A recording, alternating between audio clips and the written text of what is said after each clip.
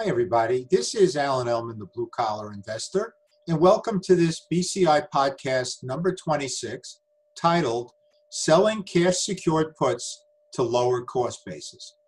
A real-life example with Halliburton Company, which trades on the New York Stock Exchange under the ticker symbol HAL. Now, there are situations when we own a stock in our portfolio and the price declines. Frequently, many investors will turn to options to mitigate these losses. This particular podcast will highlight a series of trades done by one of our members regarding such a situation. First, let's define what cash secured puts are. It's where we sell a put option, which means we're agreeing to buy the shares of stock, or it could be an exchange-traded fund, at a strike price that we determine by a date that we determine. Normally, when we're selling cash secured puts in the BCI methodology, we're selling out of the money puts, which means the strike price is lower than current market value. So we're agreeing to buy the shares at a price lower than they're currently trading for, by an expiration date, and normally we do monthly options. Certainly nothing wrong with weekly options if that's what you choose to use, but monthlies is where I've had my most success. Now, the broker is going to require us to put the cash into the brokerage cash account for a possible future stock transaction.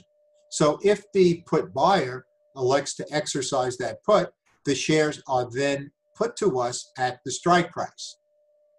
Now, the broker will allow us to deduct the put premium from the amount of cash it requires us to put into our cash account.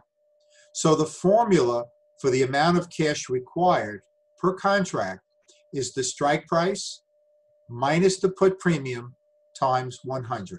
That's the formula. Now, selling cash secured puts can either result in a monthly cash flow if the option is not exercised, or if it is exercised, then we're going to buy the stock at a discount. And that would be the put strike minus the put premium would be our break even or our cost basis if the option is exercised.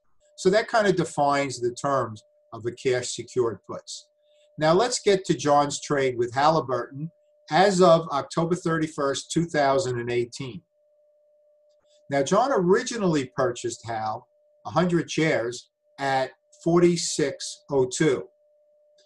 On October 31st, the price had dropped to 35.31, and John was looking for a way to lower his cost basis.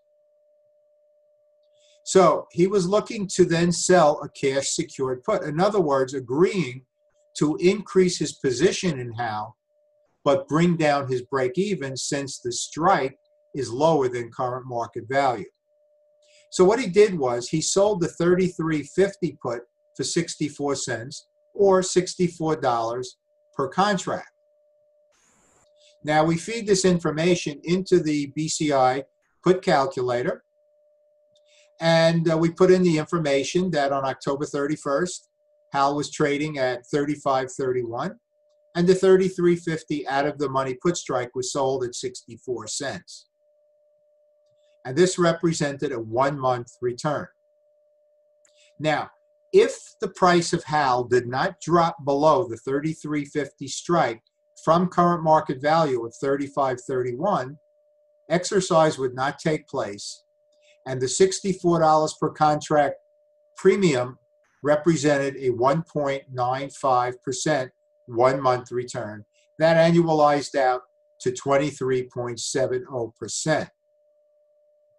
Now, if the price of HAL did in fact drop below the 33.50 put strike, and we took no action and allowed the put to be exercised, those shares would be put to us at the 33.50 strike minus the 64-cent premium, or 32.86.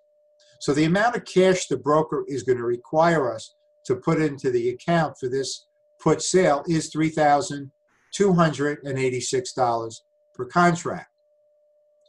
If the put is exercised and shares are put to us at this break-even price of $32.86, that would represent a 6.94% discount from the price of HAL when the trade was executed, which was $35.31. So now, if it was exercised, we have 100 shares at $46.02, and now we have 100 shares at a cost basis of $32.86. So those 200 shares average out to a cost basis of $39.44. So let's look at these strategy benefits from an unexercised perspective. In other words, the price of HAL does not drop below the 33.50 strike. Well, folks, we have a 1.95% 1 month return, 23% annualized. Not too bad. Okay, now let's look at the strategy benefits if exercised. That means shares are purchased at a cost basis of $32.86, the put strike minus the put premium. And that lowers our cost basis from $46.02 to $39.44. That's pretty significant. So if you want to stay with the security and you want to lower your break even, selling an out-of-the-money put is one way to do that.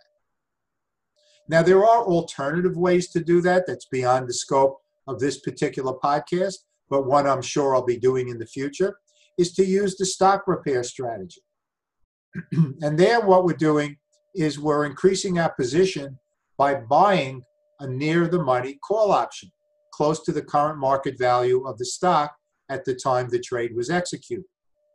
So now we are long 100 shares of stock, and we're long one call contract. What we do then is we sell 2 out-of-the-money calls to fund the purchase of the long call. So we're looking for a wash or perhaps a slight credit or debit, but pretty close to a break even.